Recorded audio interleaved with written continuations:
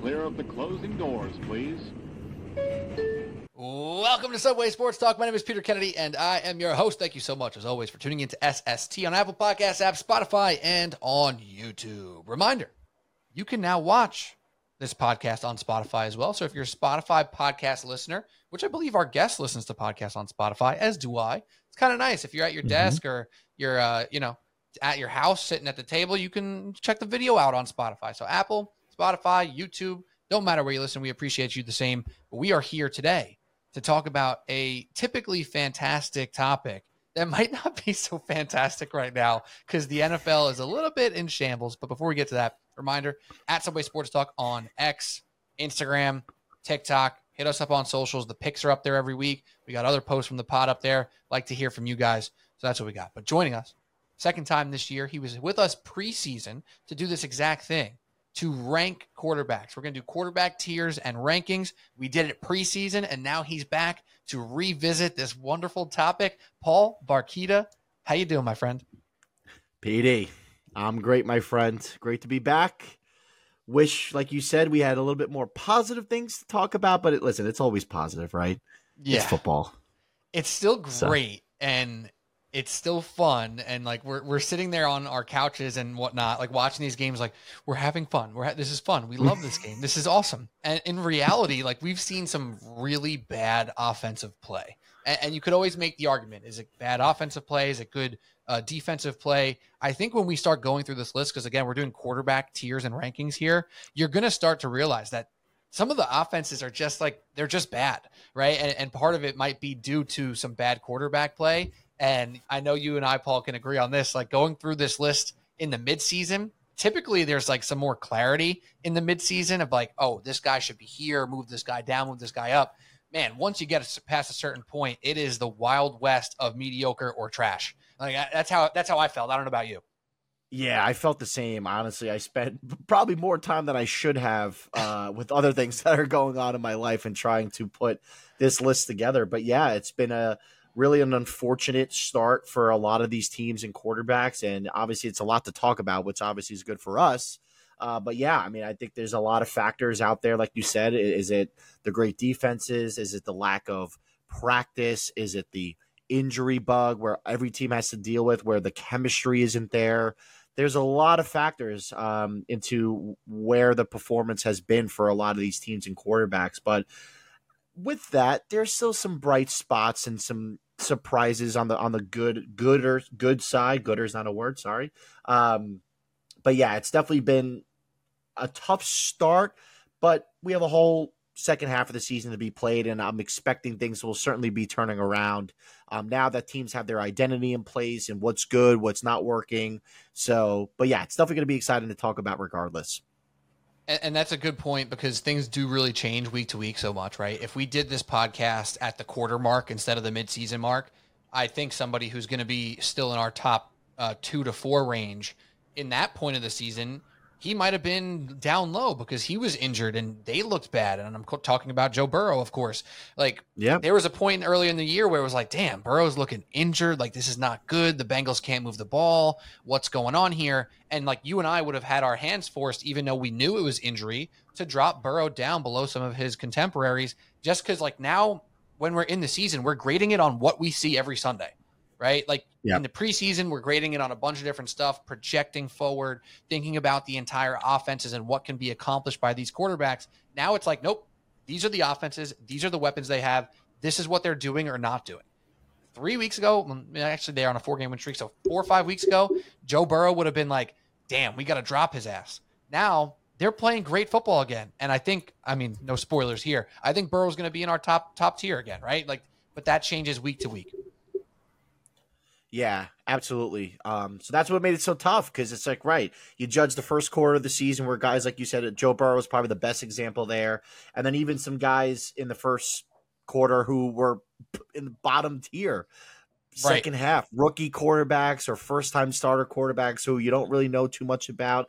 They look okay, not great, not good, and then the last 3-4 weeks they come out of nowhere, and now they look like a top 10 quarterback, and only expecting better things to come in the moving forward here. So yeah, it's really been. I think this one is certainly the toughest one to do. Whether preseason, postseason, midseason is certainly tough. But yeah, excited to get into it. And this season in particular. So before we get into our actual list, I have 2 questions for you. The first one is, who is the quarterback that you feel like, and let's take injuries out, right? We're not going to talk about Aaron Rodgers. We're not going to talk about, I guess we could talk about Daniel Jones because we saw at least, more than one freaking series this year. But taking out like the Rodgers of the world who like missed the entire season after the first series, what is the quarterback you feel like you just missed the most on this year from our preseason rankings? Or how about this? The one you feel the best about? How about that? One that you feel like you actually projected super well. I'm going to go with where I missed, because I think the ones that we projected super well, I think that's a little bit easier to say, especially with the guys at the top. Like, those are which obvious, we'll obviously get into. Those are kind of obvious. Even in the top 10, I think that's pretty easy. But I think I definitely missed on Deshaun Watson. I had him at the top 10 thinking like, all right, things are going to turn around. He's got the fresh start to the season. He's got some help. Obviously, they have a great defense. There's really no reason for him not to be the Deshaun Watson of old. And definitely missed on that, where I certainly have him much lower to where I had him in the preseason.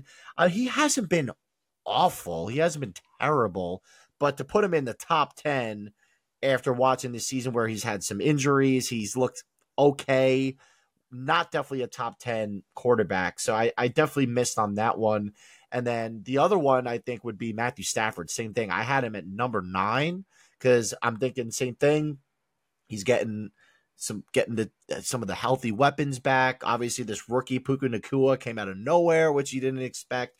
But thinking that, Matthew Stafford, he'll be healthy. He's always been a top 10 quarterback, at least from a statistical perspective. Obviously, he's got such an amazing arm talent, even though he's obviously on the back 9 of his career. But yeah, he's been definitely not top 10. Not terrible, not bad, but definitely not within the top 10 for sure. So yeah, I definitely think those are the 2 that I definitely had a miss on to start the year. Yeah, I think I had Carr. Well, I shouldn't say I think. I know. I'm looking at the list. I had Carr and Stafford in this like unique, like personal tier here. I had them ranked 16th and 17th because it's just like you kind of didn't know what to expect, but you knew that they were professional quarterbacks, and that's kind of what we've seen from them, right? They're professional quarterbacks still. They have upside. They can make some big plays, but their health and their supporting cast is really the question mark. And Stafford more so than Carr right now, just because of the injuries and whatnot, and his age showing in that way, and he being banged up. But there were a couple of weeks there where it was Matt Stafford slinging the pill, Puka and Cooper. Yeah. And you're like, wow, is this guy still a top 10 quarterback? And that's more to show, right? If we did this podcast 2 weeks ago, we're sitting here saying, damn, Matt Stafford's putting up numbers. Look at these receivers that he's carrying. This is fantastic. Maybe they're carrying him. I don't know. But nonetheless, we'll get into it. I think on my front here, I also whiffed on the Deshaun Watson front. I had him at 11th. Even though he's been hurt, I think he's still the best quarterback on the Browns, giving them the best chance to win, which is probably saying something. He's not 11th. He's probably more so should be ranked in that like 19 to 20 range. Like, you can't argue that he's been playing better football than even Baker Mayfield at this point in time, right? And I think that is the type of tier that we're going to be looking at. So I definitely missed there. And then I want to say this. I missed on Brock Purdy. I had Brock Purdy at 24. I had him behind Mac Jones. I had him behind Kenny Pickett. And that is a whiff, man. I know, he hasn't been perfect in the most recent weeks. They just came off a bye now, but he has proven that he's more than just a lucky quarterback on a good franchise. He's made some big time throws. And even if I don't want to go crazy and say he's a top 10 quarterback yet, we're going to get to where we have him ranked. I think having him behind some of those other guys is as big a whiff as any. Even if he only rises from 24 to 20, because I had him behind Mac Jones and Kenny Pickett, that was the mistake by me. That was the big whiff. And again, we'll get into where we actually have him ranked as we start these tiers. Yeah, good point on Brock Purdy, because I certainly missed on that too. I was right with you. But yeah, we'll get into that. That was the one I was like, I think there was one more I forgot, and Purdy definitely was that third one. So good call by you. Yep. All right. So let's do it. We're going to start at the top. Quick parameters for rules and regulations for this wonderful episode of Football Talk with Paul Barchitta and myself, Pete Kennedy. This is based off what we're seeing this year and what we're seeing or expecting to see over the next 9 weeks, right? This is not based off of previous years. This is not based off the next 5 years. This is based off of 2023, what we have at our disposal from these first bunch of weeks and what we are now looking for in the next bunch of weeks, okay? So obviously when you start talking projections and health of surrounding players, that can come into effect here, right? So I'm making this up. If Tyreek Hill was out right now, we're not going to drop Tua because he doesn't have Tyreek now if Tyreek's expected to be back. Now, if Tyreek was out for the year, that might change our calculation on Tua Tagovailoa. That's just the parameters, okay? So we're going to start at the top. We're going to talk about the best quarterbacks, and we're going to work our way down. Paul, do you have any notes, questions, or concerns? No, I'm ready to go. I'm excited about it. All right, let's do it. So can we start with tier number 1? Paul, hit us with your tier 1. Roll through all the names, and then we'll discuss. Yeah, so tier 1, from what we've done this in the past, is the elite level, right? These are the best of the best, guys that check all the boxes from not only the talent level, their arm talent, their skill set and athleticism. They are the driving force on why their teams are successful. All 4 of these guys that I have up here are obviously at the top of the league in terms of their team record, statistics, and really the guys, again, when you take them off this team, these teams are significantly worse. And you could say that about even some of the guys in the second tier as well, but you take these guys off, it's a completely different franchise. So to be honest with you, the top of the list, I know we had Patrick Mahomes at number 1, which how can you not?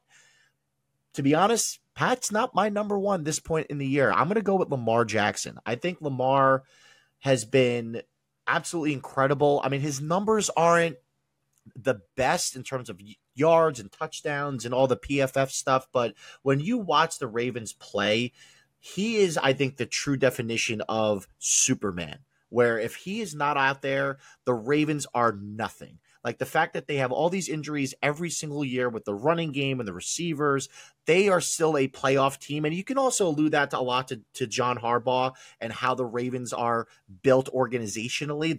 They just do not lose. But Lamar is the number 1 reason behind that. Again, he's been absolutely incredible in terms of, obviously we know he can make plays with his legs, but just now that he's been in his, 5th or 6th year now, he's a veteran. He's been around. Yeah. So he knows the game. He knows how to win in this league. And I think that's really making him even better, besides having obviously all the skill set that he has with the athleticism and obviously being able to distribute the football. He's got some help around him. Obviously, Zay Flowers has looked pretty good. Mark Andrews, of course. And I think Lamar has been the best one for me. I think he's definitely on his way for an MVP candidate for sure. But to be honest, right behind him, and it was really tough going 1 and 2. But I think 2 for Tua sounded good. But I think that's fitting. I mean, Tua's obviously been. So wait, you have hold on. You have Lamar 1. 2 of 2. 2 of 2. Okay, continue. 2 of 2. 2 of 2. All right. So I like that. I like the 2 of 2. Tua. So again, this is really tough for me because obviously Tua has all the leading yards and touchdowns and best offense in the league. You're thinking like, okay, how is he not number 1? But these last couple of weeks have looked a little, I don't know, right? Where, I mean, you could talk about their combined record of the opponents they played. I don't really like buying that because still this is the NFL. Every team is going out there every single Sunday to compete and be the best, especially at this point in the year where no team is really out of contention, unless you're like the Giants, of course, where you're getting the best every single week, right? So I can kind of buy it. I also can't really buy that too much. But again, regardless, the guy's been lights out.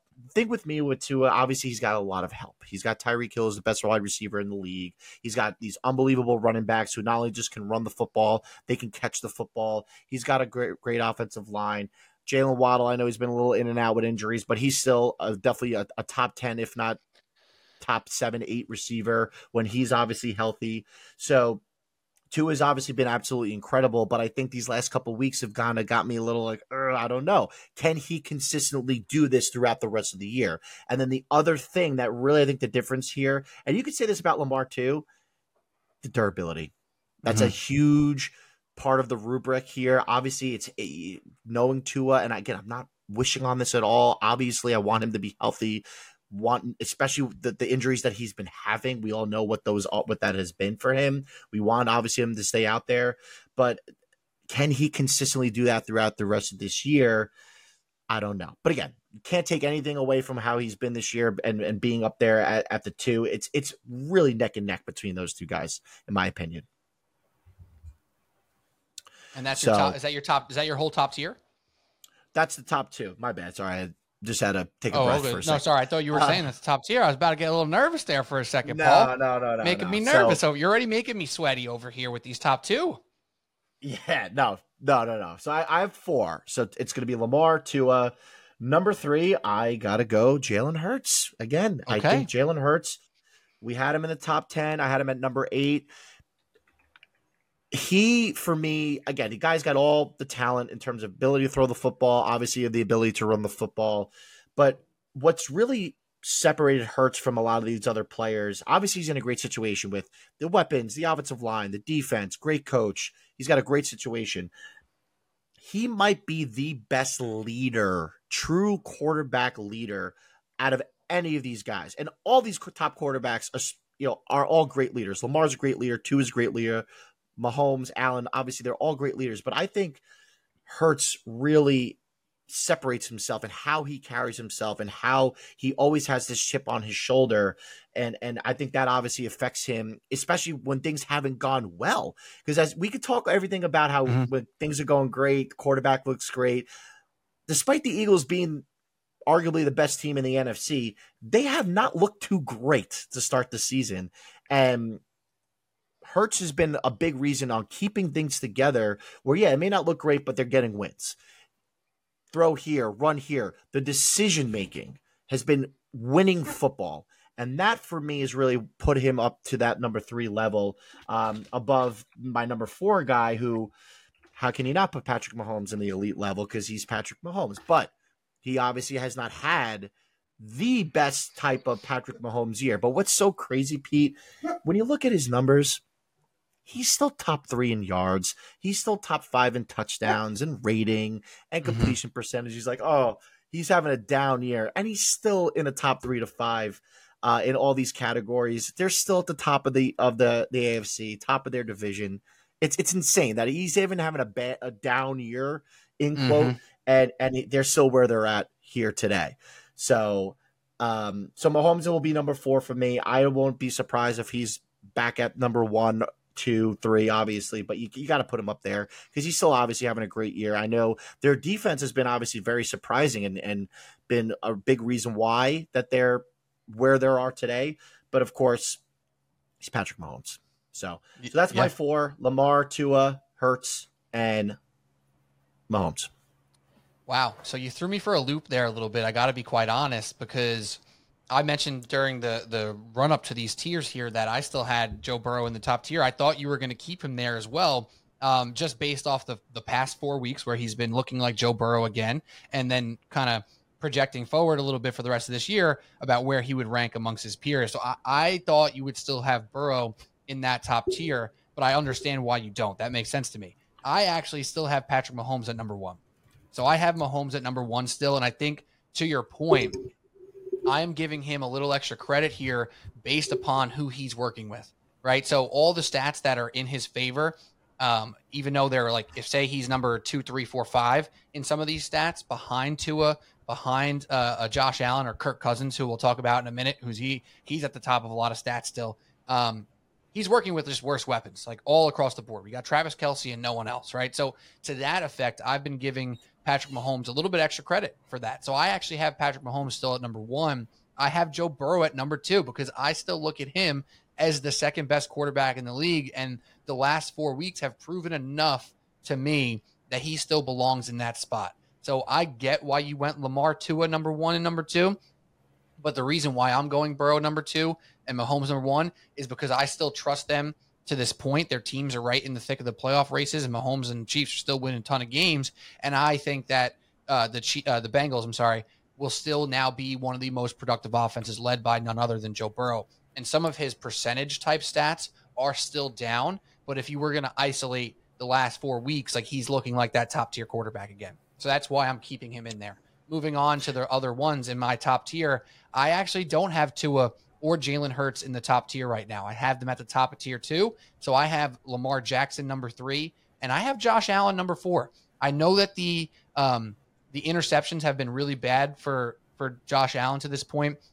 He's thrown 8, 9 interceptions already this year, which is not very good, but he still has one of the best success rates in the NFL. He's ranked number 2 in that statistic, and that's basically a stat that rates the percentage of yards towards a first down that you get on first down, second down, third down, right? So it's kind of a catch-all quarterback stat of the amount of yards you're gaining on pass attempts on first down, second down, and third down. So he's doing really well. He has 9 interceptions. Some of them have been really bad. Some of the games have been a little bit ugly for the Bills. They're only 5-4. But I don't think it's because of Josh Allen playing too reckless or too ridiculous and not being a good top 1 tier quarterback.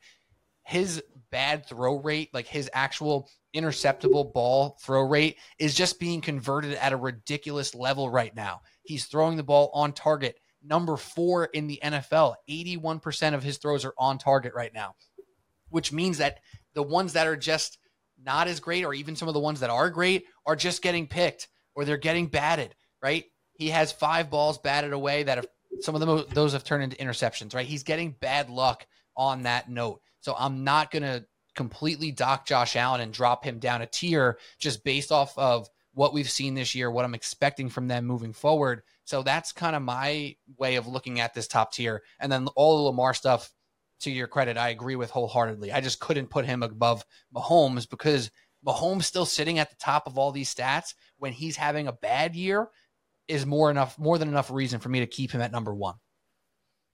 Yeah, no, you have all fair points, and that's why when we said at the jump, this has been so tough, even because been tough.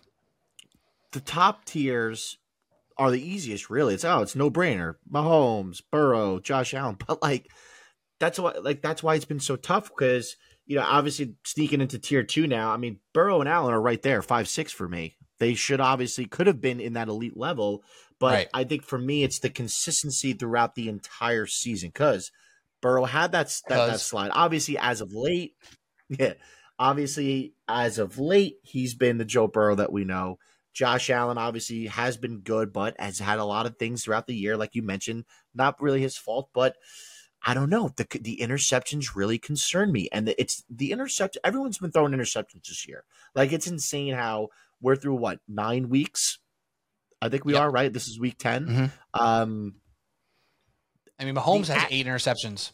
Right. You look at the numbers, it's insane how Tua 7 picks, Mahomes 8 picks, Allen 9 picks, Hurts 8 picks. These are our top tier type quarterbacks that the interceptions have been up there almost like 1 a game.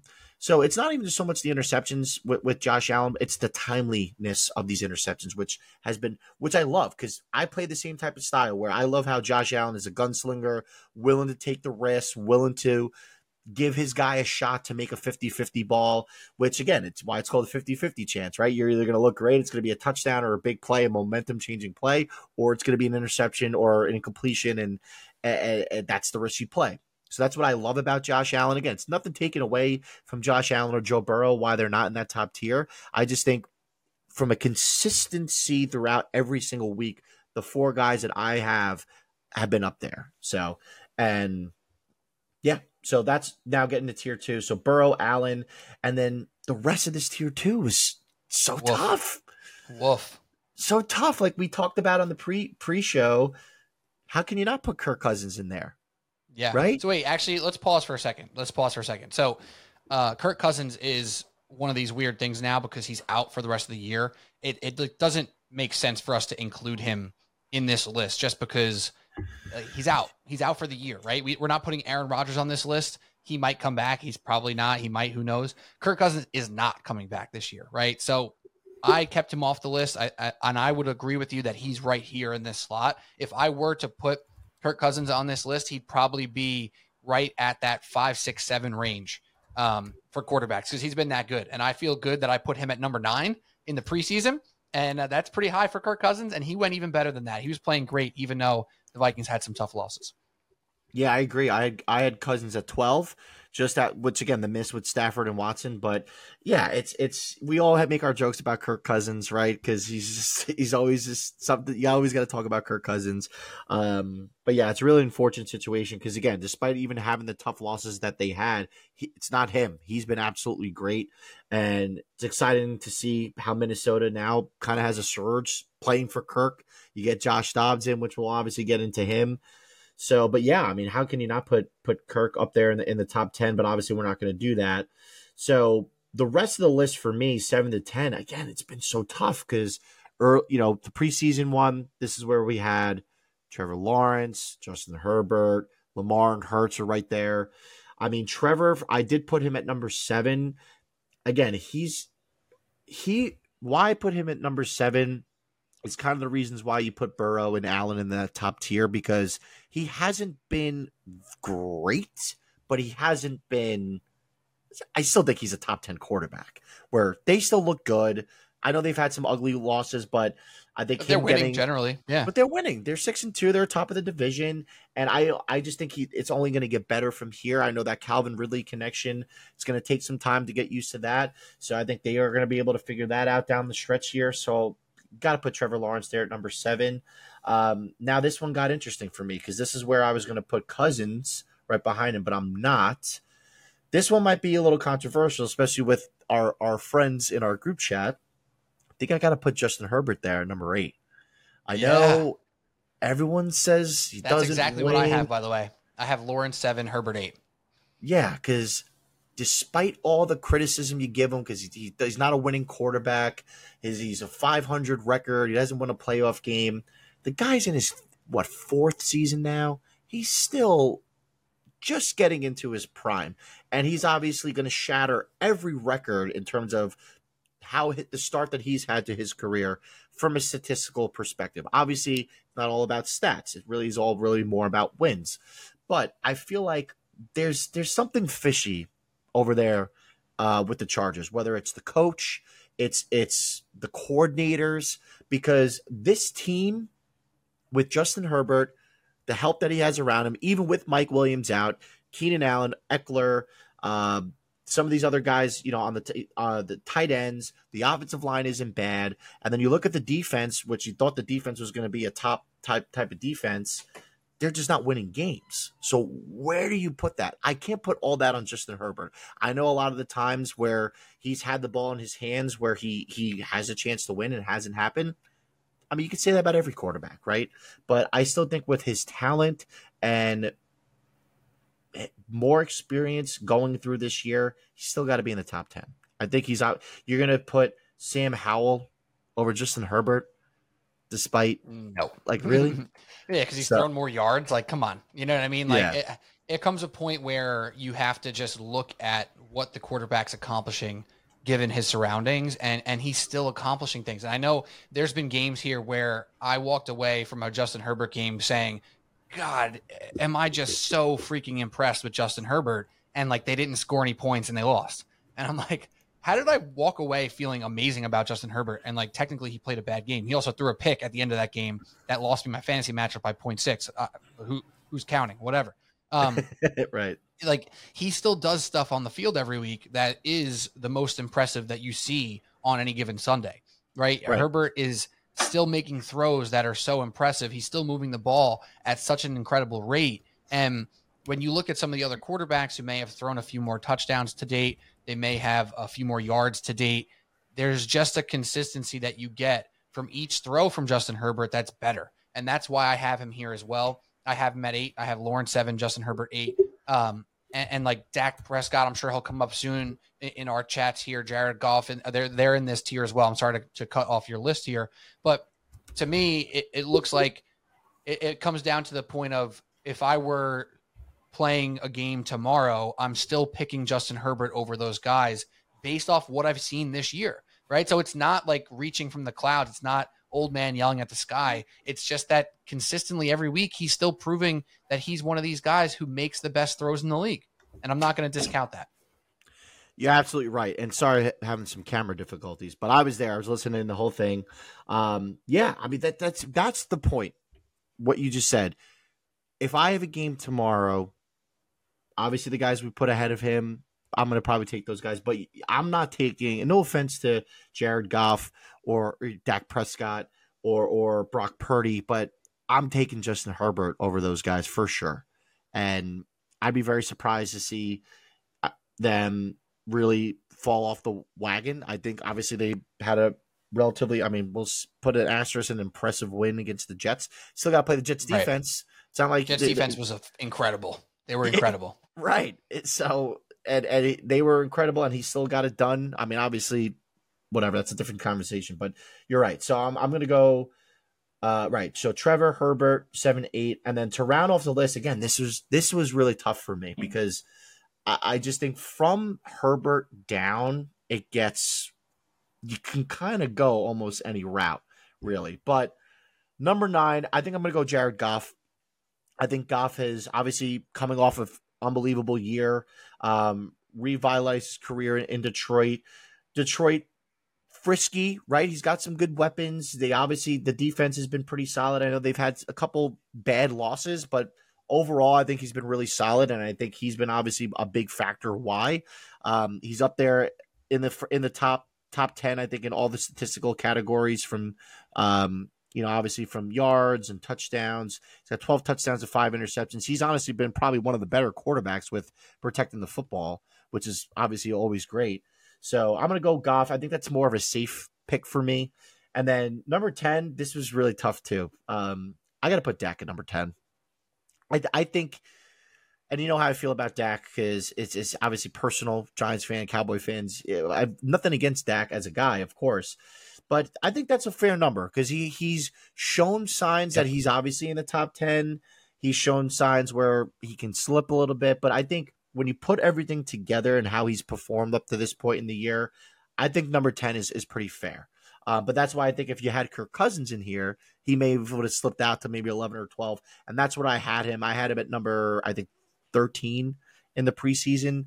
So, yeah. So I'm good with going Dak at number 10 to round out the tier 2. But again, same old Cowboys.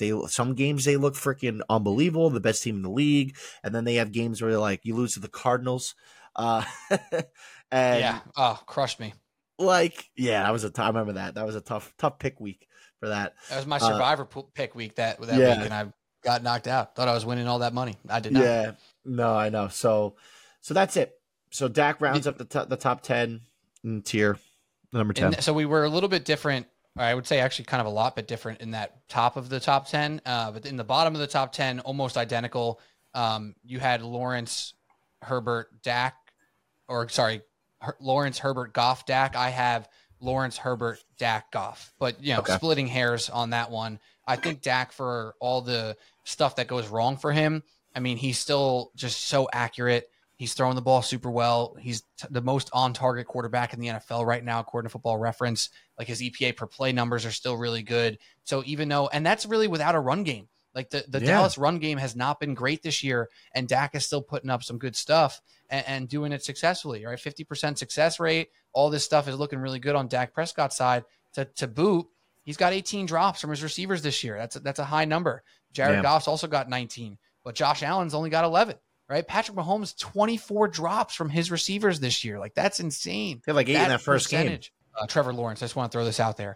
He's the type of guy where it's like you can't look at the stats too much yet because just the way the games have gone, some of these games, and the same thing for Lamar Jackson, some of these games that the Jacksonville Jaguars have won so far this year, they haven't been asking Lawrence to go crazy in second halves. They haven't had the opportunities to come back and for him to have 20 pass attempts in the third and fourth quarter. Right. So part of the stats at this point in time have to take that into consideration. Like the Ravens have been winning games recently by huge numbers, right? Like last week, he didn't throw a touchdown. They won by 30 points, right? So we're not going to start saying, oh, Lamar's only thrown 9 touchdowns. Like, no, they haven't needed him to throw 9 touchdowns. He's also, or more than 9. He's also ran for 5 touchdowns, right? So right. Some of those stats, similarly for Trevor Lawrence right now, only 9 touchdowns, only 4 interceptions. So he's taking care of the football. He's doing what he needs to do to win games. They're 6-2. So even though the stats aren't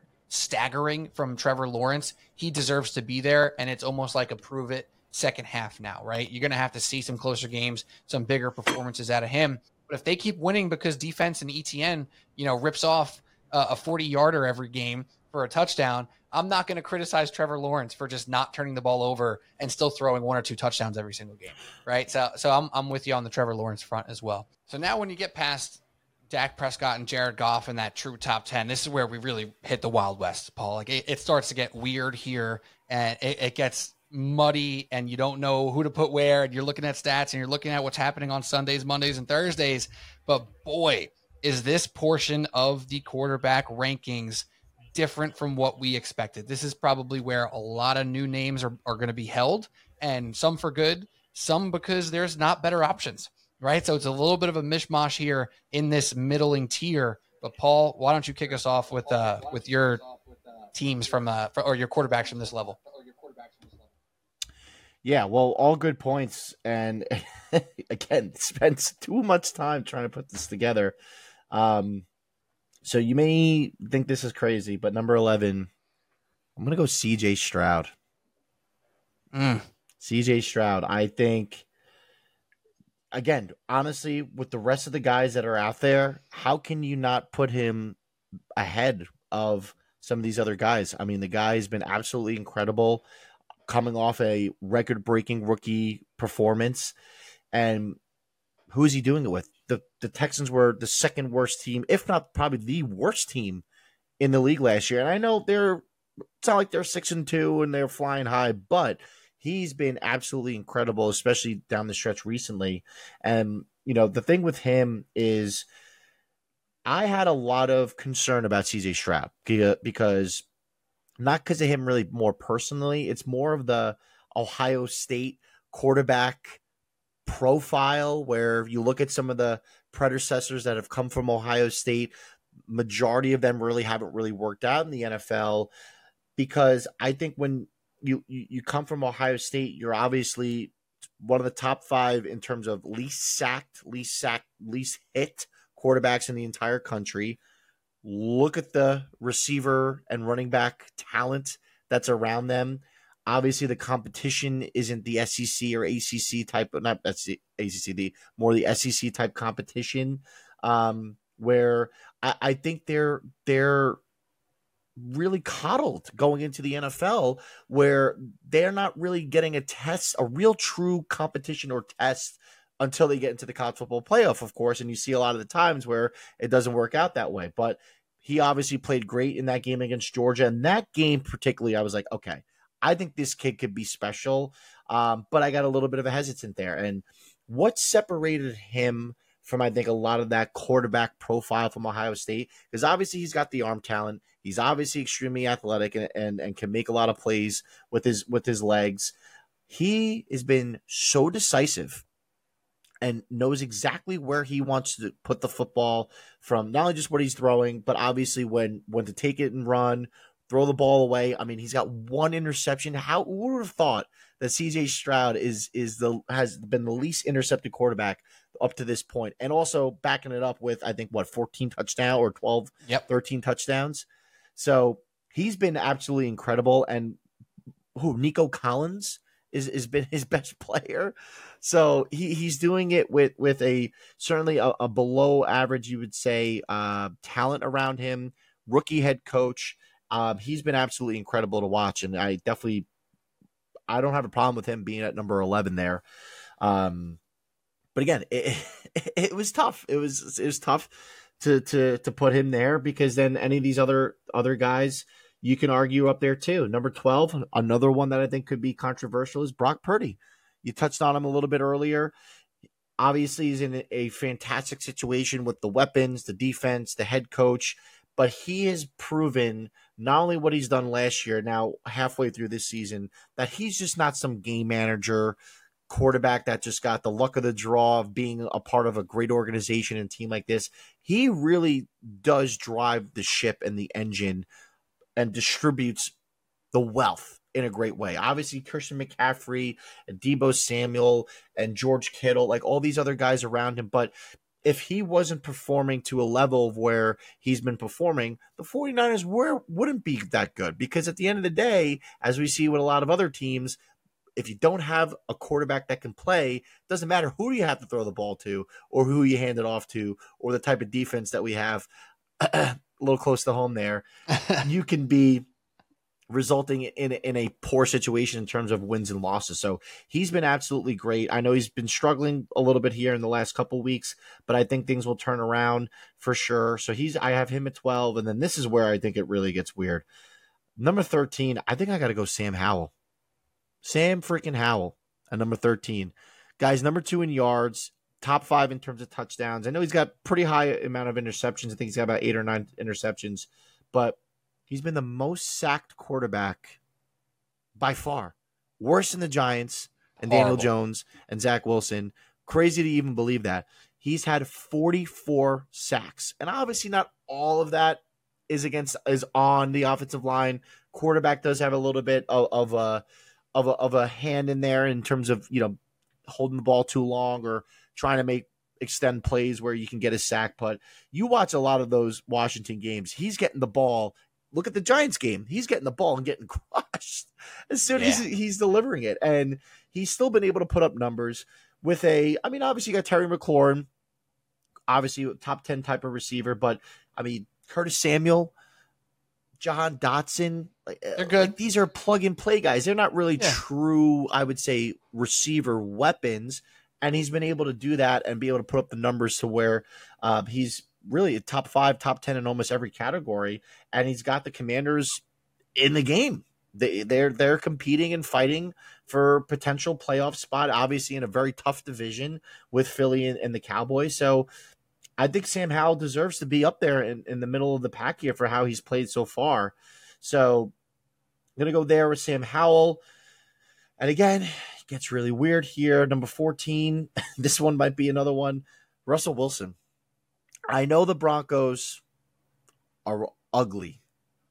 They smell, right? Their defense is terrible. They do not look good in games. They got absolutely embarrassed by the Dolphins. So how can you even think about putting Russell Wilson even in the top 15? It really has not been his fault. He's got 16 touchdowns, 4 interceptions. He looks like the Russell Wilson that we know. And I feel good. I remember, to start the show, you're like, well, who's a guy that's kind of been like really accurate with your preseason? I had him at number 17. Again, he's right there in the 14. So I feel good that despite the Broncos team not looking that great, I really can't put a lot of the blame on Russell Wilson. I think he's getting back to where he's been. But it's just obviously just an unfortunate situation there. But I think he's been pretty solid. Again, that middle of the pack. After that, I got Baker Mayfield, number 15. Wow. How can you not love what Baker Mayfield has done this year? Again, it hasn't been spectacular, top 10, waving the flag around. Baker Mayfield's back, but the guy's been playing balls to the wall football. He wants to be here. The energy he's bringing, he's really taking this second chance. Like this is his last. Because everybody in the NFL could have predicted that, Baker's the bridge guy. They're going to stink. They're going to tank. They're going to move on. He's going to be done, probably be a backup. But he really has done everything in his willpower to be able to deserve a starting job. And he's, again, stats don't jump out at you. He's kind of in the middle of the pack. That's why I thought maybe the 15 number I think is fair. They're obviously right in the hunt down there in the NFC South for that division title. So we'll see. Still a lot to come, but starting to get the connection there with obviously Godwin and Mike Evans, who, despite them, they're still around and they're still very, very reliable targets. So I like Baker there at 15. And then this is, again, any of these three I think could have been back to back here. I'm going to go Geno Smith at 16. Geno, again, not the statistical year that he had obviously last year, but they look good. I think what are they? 6-2 or 5-3. They're up there. Yeah. So Yep.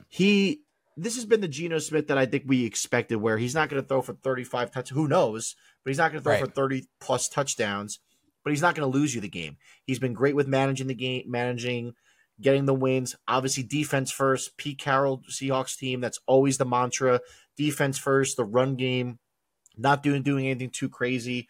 And I don't know, they can get scary. We talked about it in the preseason show about how those weapons that he has with Metcalf and Lockett and Smith and Jigba, they can look scary in a situation where if they start giving him more of a opening the door, because I think they've really been just focused more on the run game and not giving him too much of chances. I think he could really light it up towards the end of the season here, especially obviously down the stretch. So I'm going to go Geno at 16, number 17, and here's another wild card. Josh Dobbs. There it is. Josh freaking Dobbs is number 17 for me, which I could have never in my life thought that Josh Dobbs would be ahead of Deshaun Watson or Matthew Stafford or Justin Fields or any of these other guys. But he's been there. He's been there for me. He's been absolutely electric with the energy he brings. Obviously, he can, use his legs to get first downs and touchdowns, and he's been obviously very accurate with throwing the football, playing for arguably the worst team in the league, still getting wins and still keeping them in games. And now you put him on a Minnesota team. He goes out there last week off the street, puts up 30-plus points, gets them the win in the end of the game there. So I love everything that Josh Dobbs has been doing up to this point in the season, and I'm certainly rooting for him for sure because, again, been such a great story, obviously, knowing where he's been. So I definitely think he deserves to be in this tier 3. And then to round it out, I'm going to go with Derek Carr. I mean, again, Derek Carr, I think you can always argue he's in that middle of the pack where he's not great, he's not bad, he's okay. He has good games, some bad games where it kind of evens out, kind of like how we thought about Kirk Cousins at one point in doing this. But yeah, I think it's fair to keep Carr in that tier 3 as that solid, doesn't stink, doesn't really have that too high expectations, can win games, but certainly isn't going to be like the best of the best. But that's it. That rounds it out for me. So. Yeah, that's where it gets funky, right? And that's where it gets a little bit weird. I do have some similar people in that rank, but then some of the people are ranked differently. So I have Brock Purdy at number 11, CJ Stroud at 12, Russell Wilson at 13, and then I get into Geno Smith and Josh Dobbs. And I was also proud to put Josh Dobbs at number 15. He's been just awesome to watch. He's been a lot of fun. He's been kind of taking the league by storm. When we did this preseason podcast here, we didn't even have him on the list. When we did this preseason, we had Clayton Tune on the list instead of Josh Dobbs because Josh Dobbs wasn't even on a roster. Well, he was on the Browns. He wasn't even on the Cardinals when we did this podcast, right? So now he comes in, plays incredibly well for the situation in Arizona, and then did what he just did in Minnesota. Now, will he continue to be this awesome? Maybe. He looks sound. It doesn't look fake. It doesn't look like smoke and mirrors when it comes to Josh Dobbs. It looks real when it comes to Josh Dobbs. So I was happy to put him at 15. The Geno Smith of it all, too. His numbers have been pretty underwhelming to this point. They've also had some of these games where it's very feast or famine.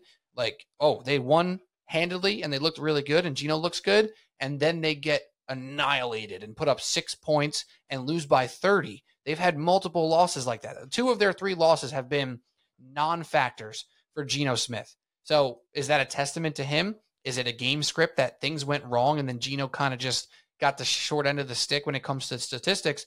It's probably a mixture of both, right? So when he only has 9 touchdowns and 7 interceptions, sure. But in 2 of their 3 losses, which is obviously good that they're 5-3, they were a 0, right? So all his stats are a little bit off kilter because of that and how those games have gone out.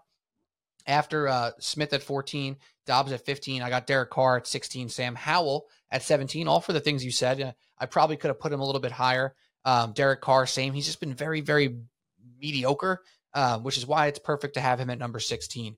I have Baker Mayfield a little bit lower than you, and perhaps I could have put him higher. Some of his numbers are very nice. I do kind of find when you watch the Buccaneers, there are drives and quarters where it's like, wow, this team is really moving the ball and this is impressive. And then there are times with Baker Mayfield where you see old Baker Mayfield, right? So that's why I had him a little bit lower, but looking back on it, I probably could have had him a little bit higher. On the Russell Wilson front though, Paul, I have him at 13. You had him at 14. It's right where he belongs. I mean, they're 3-5. It's not like they're 1-7, right? The Broncos are doing well. He's throwing touchdowns. Some of the yardage totals for him is a lot lower than his contemporaries. He also has way less pass attempts than most of these other quarterbacks in the range. Russell Wilson, only 230 pass attempts, where guys like Cousins, Mahomes, Hurts, all above 300. Sam Howell, 350, right? So Russell Wilson has over 100 less attempts than Sam Howell. What does that do to? Maybe because they're trying to run the ball. Maybe they're trying not for him to make mistakes. Well, he hasn't made any mistakes. Only 4 interceptions. He's looking pretty good. So in this portion of the quarterback rankings, it's weird, it's muddy, and it's hard to pinpoint who's been the best. But I feel confident putting Russell Wilson where we do, and I feel confident putting Josh Dobbs and Sam Howell where we did as well. But they were clearly above the Justin Fieldses, the Matt Staffords, the Minshew and Richardson, the Jordan Love and Kenny Pickett's. All those guys are coming up down this list now, whereas before the season, we had almost none of these guys except for Geno Smith in this range. And yeah, we didn't have Brock Purdy there either. So all these guys except for Geno Smith were basically not in this range. You had Wilson a little bit higher than me, but even still, you had him behind Carr. You had him behind Daniel Jones. So did I, right? So these guys are risers and they deserve to be in this portion of the tier. And yeah, so I don't know if they're going to stay there for long haul, but right now they seem like the right bet to be that middle average quarterback in the NFL. Yeah, and what's exciting, like kind of going off the Russ point about, like you said, they're not 1-7. That's why I was struggling, because obviously they have some bad losses, but so do the Seahawks. You talked about that, but I'm like, I can't put all of those losses on Geno Smith and Russell Wilson because, like you said, there's so many additional factors in a lot of these games. But yeah, I think Russ, who knows what can happen. And that's where I think you can really, this is why I think this is probably the toughest tier, because it's a big question mark of what guys can take that next step. Can CJ Stroud continue to be a top 15 quarterback that he's been thus far? Can Brock Purdy take that next leap into the top 10? Can Sam Howell still stay where he's been staying? Does he go up? Does he drop down? Because there's been so many great moments and so many not so many great moments with these guys that they can kind of fluctuate between that tier 2 down to the bottom tiers. So, but yeah, it's going to be exciting to see for sure. And then obviously now getting into the final tier, I mean, we can rank them if you want to talk about them, if you want to talk about our New York situation. Do you have them in a rank or no?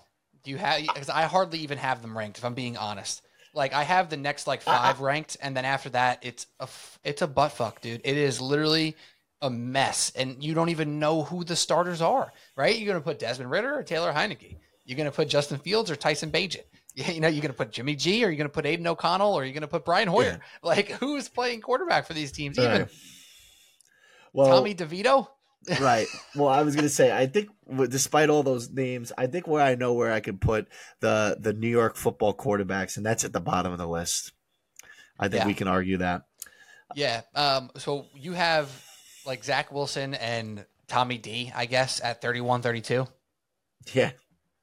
It's that bad, dude. And you know what? I have a few people in my life here who are still kind of riding for Zach Wilson. And I got to be honest, I root for Zach Wilson, man. But I just did this whole thing on the podcast I released on Tuesday here on Subway Sports Talk, where we have to recalibrate how we watch football in New York, because it's not normal currently. The way we watch Kenny Pickett and Jordan Love and Desmond Ridder and Bryce Young, that's how we have to watch Zach Wilson and the Jets, because it's the same thing. When Zach Wilson throws for 2 first downs on one drive, it literally feels like they just scored a touchdown, and they're only at the 40-yard line, right? That's the difference in what the Jets offense and the Giants offense have been doing versus some of these other teams. right? Like we're saying Desmond Ridder sucks. Desmond Ridder has done way more this season than Zach Wilson. And you can't say that Zach Wilson doesn't have weapons. He does have weapons. So, right? So like you can't even make that the argument. We have to recalibrate what is acceptable offense in New York football. Because right now the Jets are just not acceptable offense, and neither are the Giants. Yeah, well, I told you, I know we got together to watch that unfortunate, they call it what, the New York Bowl. It was more like, I think it was one of the guys on the fan said it perfect. Either it was Sal or Evan or one of those guys, like, it's supposed to be the New York Bowl. It's more like the New York toilet bowl of that Jets-Giants game. I know we got together to watch that, which, again, it was a great time. We had a lot of fun, but it was absolutely painful to watch that. How is this? And I understand it was a crappy weather game. I understand, but that's still the NFL. That game was worse to watch than some top-tier high school football teams. And it's like you can argue this not only just with the Jets and the Giants, how bad the offenses has been, but we talked about at the top of the show how the rest of the league offensively has been so poor. I mean, I looked at a stat today that we are on pace this NFL season to average about 21 points per game, which will be the lowest amount of points per game since 2010. And we hype up all of these young prospects and quarterbacks and receivers and all of this. You know, the rules have changed in terms of the pass interference calls and not being able to hit anybody, the roughing the passers. Like the NFL is doing everything possible to make the sport almost as close to flag football as possible, where you're just going to see points, right? And we're going completely backwards. And I think the Giants and the Jets, with the quarterback situations that they've had at hand, are a prime example that, as great as these defenses can be in the NFL, how much more can be shown for you to not make a decision thinking like this guy just can't do it. I mean, the Daniel Jones situation obviously is terrible with him going down. You feel for the guy because he really, you can't not root for Daniel Jones either because he hasn't said a word. He's kept his head down. He's come to work every day. He's obviously been a part of a horrendous situation since he started here. You don't feel too bad for him, obviously, because he got a nice contract, right? But now that it's resulting in this, obviously, season-ending injury, which potentially might be his last time being with the Giants. Obviously, I think there's a lot more to unfold to see what the Giants end up doing with him. But you see that in so many, like this, looking at this final tier, there's so many of those guys that situations like the Jets and the Giants, where if you don't have the correct development, more importantly, from a coaching development perspective, if you don't have the head coach or the offensive coordinator, the quarterback coach to develop these young quarterbacks, it doesn't matter what they were in freaking college. It does not matter. Trevor Lawrence, Joe Burrow, all these guys playing at these top Division I schools, it doesn't matter. If you don't have the coaching and the development around these quarterbacks, they are going to fizzle out and fail. And that's unfortunately with the situation I think that's happened in New York with Daniel Jones, with Zach Wilson, and you could honestly say that about these other guys. Justin Fields. Who knows if Justin Fields is even going to be in the league next year?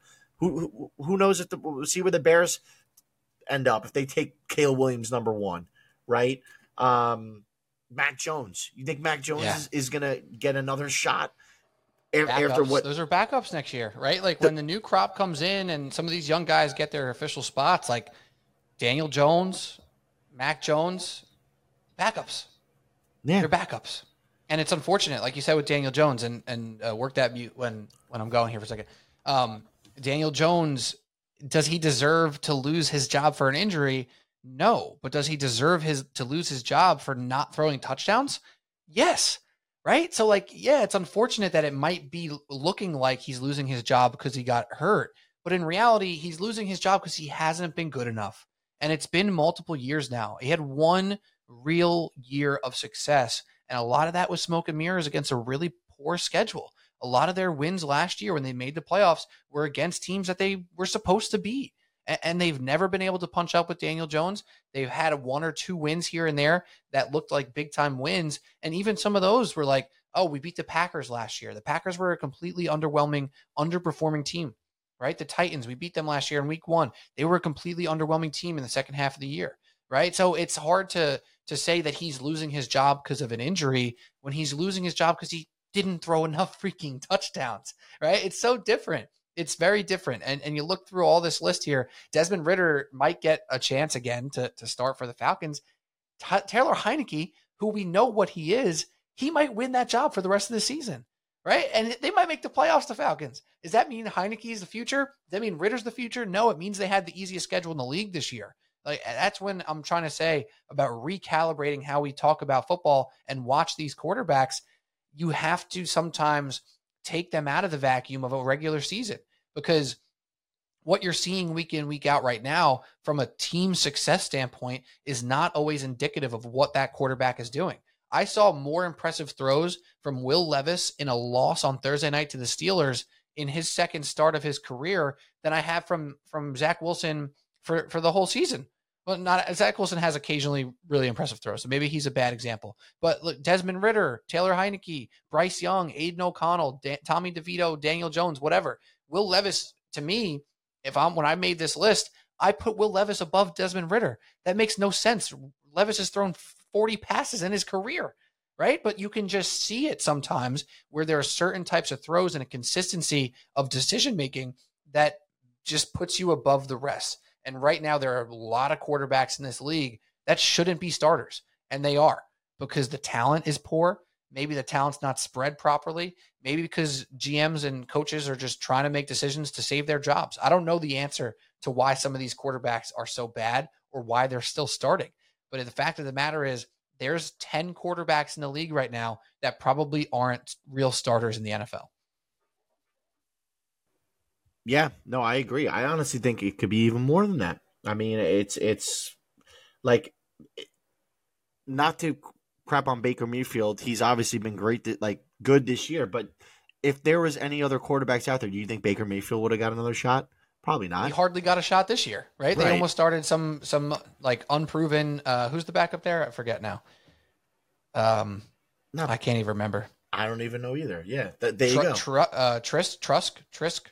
Oh, Kyle Trask. There we go. Yeah. Trisk. Yeah. Tisk. Yeah, tisk. It's just it's tough, and I think that when you watch the Jets and Giants week in, week out, you really, your mind plays tricks on you. You start to see Zach Wilson hit Garrett Wilson twice on one drive, and you're like, look, see, I told you he's been making progress, and then they don't get a first down for 3 drives in a row. Right? Yeah. That's not successful. He'll throw a 25-yard dig route. I saw some stat that Zach Wilson has the most, the hardest thrown ball out of any live, he's thrown the hardest ball miles per hour. Miles per hour, yeah. He'll throw a 25-yard dig on the money with a guy on Wilson, and you're like, okay, he can make that throw, and then he can't throw a 3-yard cliff route to convert a 3rd and 1. It's just like you said. That's what we're watching. That's what we're watching, exactly. But well, let me ask you this before you go on. We finished off at number 18 for you, so that leaves off the Staffords, who we kind of spoke about already. Leaves off Minshew and Fields, Watson, Love, Pickett, Levis, Ridder, etc. Bryce Young. Anyone in that group still exciting you a little bit or impressing you enough that they're relevant, right? Is there anyone in that group there before we get into Aiden O'Connell and Mac Jones and Zach Wilson and whoever's starting for the Giants? That other group, anyone there worth their weight in salt, worth watching, that you at least appreciate watching them play football on Sundays? It's a tough question. Well, also to note, Kyler Murray, I know obviously he's coming back. We left him off because he hasn't played yet. I'm looking at it, I'm like, oh, obviously Kyler Murray. But honestly, man, I think it's really tough. If I really had to choose, I mean, I think Jordan Love, for me, has shown some, I think, more positive than, honestly, a lot of these other guys. I mean, Anthony Richardson, I will say, such an unfortunate situation, because I definitely think he would easily be my number 1 guy, but obviously he's out for the rest of the year. So I think Jordan Love, again, in his first season as a starter, he obviously sat behind Aaron Rodgers for a good amount of time. So there is something there where he's not just getting thrown into the fire here. I think he can maybe take that next step. Justin Fields really is such a, you want to say Justin Fields because he's super athletic, does everything with his legs. Then he has these other games where he'll throw for 4 touchdowns and 300 yards, but the Bears will lose. And you're thinking where is that? But I don't think I can go with him. Bryce Young, still a lot. I think a lot more question marks there. Obviously not built the way maybe some of these other teams are. So if I had to put a name, I would say probably Jordan Love out of any of those guys. And I think Kenny Pickett can be there too.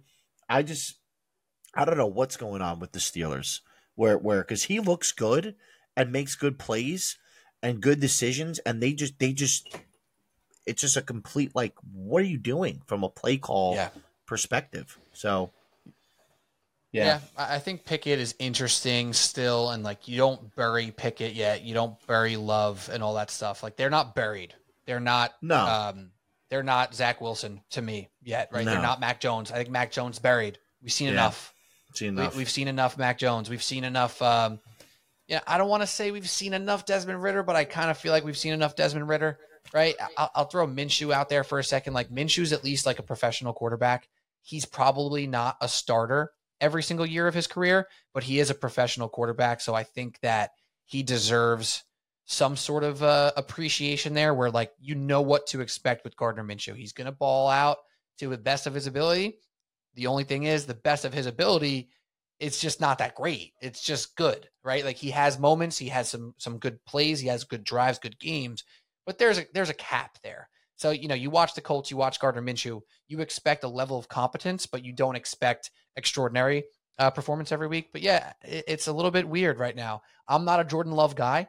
I don't think he's great. I think he proved that he's better than awful for me. I thought he might have been awful. He's not awful. But he's not great, and he's not there yet at minimum. But he at least has some intrigue still, and he deserves to be starting for the Packers right now and to be watched and considered for improvements. It's kind of same with Kenny Pickett. I think they're very much in the same boat. Yeah, exactly. Because like you said, I think enough of Mac Jones, Ridder, maybe Fields. Again, I think the Field situation goes back to what I was talking to you a little bit before about not being able to have the right pieces in place to develop him, right? He started to play better and then got hurt. Right? And then he gets hurt. Just started doing better, and then he's out for 3 weeks. Yeah. So I think it's just an unfortunate situation with him. But yeah, Anthony Richardson I think is going to be really exciting when he comes back. Obviously, stinks to say that I kind of learned his lesson. You can't be running around I know you're built like Cam Newton and you can run and throw and do all that, but this is the NFL, man. And it stinks that he kind of learned it the tough way, but it's terrible to say, but you rather this happen now early in his career now where I think he'll be able to still obviously 22, 23 years old, where I think he does have a bright future for sure. But yeah, I mean, interesting to see how Pickett. I'm also interested to see how Kyler Murray comes about. I think that's a big topic too, because obviously Kyler Murray is, when healthy, you can put him in the top 15, if not maybe top 10. I think last year we had him almost around that 10 or 11 number. So I'm really intrigued to see. Obviously, their season is pretty much in the dumps unless he comes back and becomes Superman. They win 7-8 games straight and they sneak into the playoffs, which obviously I don't think that's going to happen. But I think he's going to be able to show his value. I mean, obviously, they paid him, right? They paid him to be their franchise guy for the next 5, 10 plus years. And now they're sitting there at the number 1 pick. It's do you take Caleb Williams? I mean, look what happened to him when he got drafted. They had Josh Rosen. They drafted him top 10.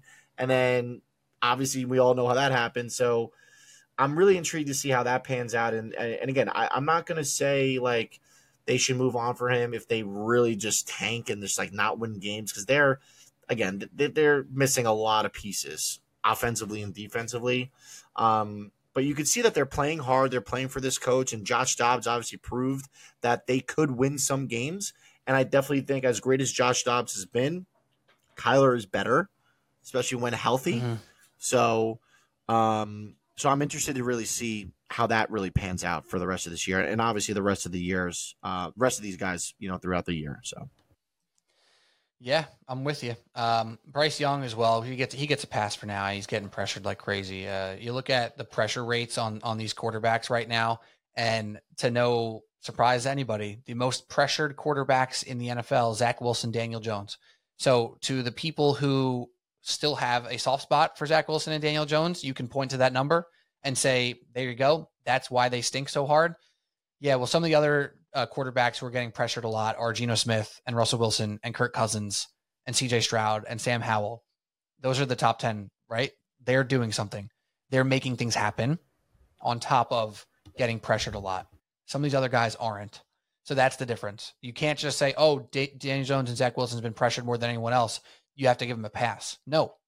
Other guys who have been pressured a few percentage points lower than that are doing a whole lot more with what they've been given. So it's not the same, right? So again, you want to say that they deserve some more chances, that they still have some juice in the tank. Recalibrate how you watch football in New York. It's not equal to some of these other quarterbacks who we're also criticizing or saying are mediocre. They're still doing way more. It's just not even the same. But Paul, any last words? Because we're going to wrap up here. So any last words, anything on a quarterback that you have your eye on for the Giants here if they happen to end up in the top 3, top 5? Coming out, you mean? Quarterbacks coming out? Yeah. Well, I should just ask you this. Are they picking a quarterback if they're top 3? Well, I think you save that for another time. But because I thought about that. The conversation or the pick? Well, no conversation because, I was thinking about this. I think, again, like I mentioned, there's a lot that still needs to play out. There's a whole half of the season to be played for not only just the Giants, but obviously these other teams that potentially are going to be at the top there, who are also going to be thinking about quarterbacks. So, and the Giants, we may not even be in the top 5. We might win 2, 3, 4 games and go to 6-11 and then freaking get the 6th pick, and we're not going to be able to get Caleb Williams or Michael Penix or Drake May. So we might not even have a chance to pick a quarterback unless obviously maybe we trade up. So, but overall, I think, Caleb Williams obviously is the clear cut number 1 best prospect for sure. Everyone's giving him crap losing these last couple of weeks. I'm like, come on, man, this guy's so freaking good. He's baller. He's everything that you would want in a NFL quarterback. So, and then Drake May I think is right behind him. But you know what, Drake May scares me. He reminds me a lot about Daniel Jones. He does. I mean, he really does. Like, not only just like how he looks, but again, went to North Carolina. Jones went to Duke. He obviously not one of the top elite type programs, but obviously he's been good enough. So he kind of scares me a little bit. Penix I think is great. I think he's going to have a really great career. I mean, he's just so accurate, so decisive. So, I mean, with the Giants, I think it's really going to come down to, where they end up with the pick. I think they still obviously keep Jones. I don't think they get rid of him in terms of get him off the team. I think that's got no silly value right now anyway. Because even if you do take a quarterback in the top 3 or top 4 picks, I think having Jones even as a bridge guy to start the year, have as a backup, or you gave him that contract, so you might as well try to get something out of it. So I think there's still a lot to be played out for sure for the Giants. But really to wrap it up totally, I think, it's obviously been an unfortunate start for a lot of teams and the performance from some of these quarterbacks, but that's why we love football, because anything can change. This weekend can be 180 for some of these guys, good or bad, or continue to be good, right? So it's going to be really interesting to see. And obviously now, with the playoff push coming down the stretch, play is going to get elevated. Teams aren't going to be like, oh, we got a game or two that we can kind of give away. It's not going to happen. Now it's the time. This is the time where you need to be playing your best football, and it's going to be obviously relying on these quarterbacks. So, but yeah, Pete, appreciate the opportunity to hop on here tonight. I know we had a little bit technical difficulties throughout, but we were able to push through. Certainly look forward to being able to get back on maybe some point throughout the year, and obviously post year, kind of summarizing how the rest of the year planned out with these quarterbacks. So always a pleasure to my friend, my quarterback, my brother. Appreciate you. Always. Let me ask you this real quick. I mean, a one-line answer to this. You said Lamar Jackson is your number 1 quarterback to this point and for this season right now. are the Ravens your number one team in the league right now as well? Yes, most complete team. I think the Ravens. There you go. And are you rooting for Odell Beckham? Always rooting for Odell. You know me, man. Me too, bro. Me too. Still have his jersey. I saw him catch that touchdown last week. I was so happy for him. I was also happy for my team in my fantasy league, thinking that I would get a touchdown for Lamar. And then I realized that it wasn't Lamar because I was watching on Red Zone, so I wasn't like tapped into exactly what was going on. It was a blowout anyway. And I was like, yes, I needed that little touchdown from Lamar right there. And I was like, oh, fucking Huntley. Come on, man. Yeah, no, that was all good. A great moment for me because I picked him up in our league. I saw that. Good for you. Caught a touchdown and, still lost. Put up 140 points, second like most in the league to lose 142. So softball, bro. All right, man. Well, again, thanks again for letting me hop on here. Always a pleasure, bro. You're the man. Love you. And that's it. Look forward to jumping on this again, man. Yes, sir. Subway Sports Talk. That's all we got. For Paul Barchitta, I'm Pete Kennedy. We'll talk to you with NFL Week 10 picks on Friday. Hit us on social media at Subway Sports Talk, as well as Apple, Spotify, YouTube, wherever you listen to podcasts. We appreciate you all. We'll talk to you soon. Cheers.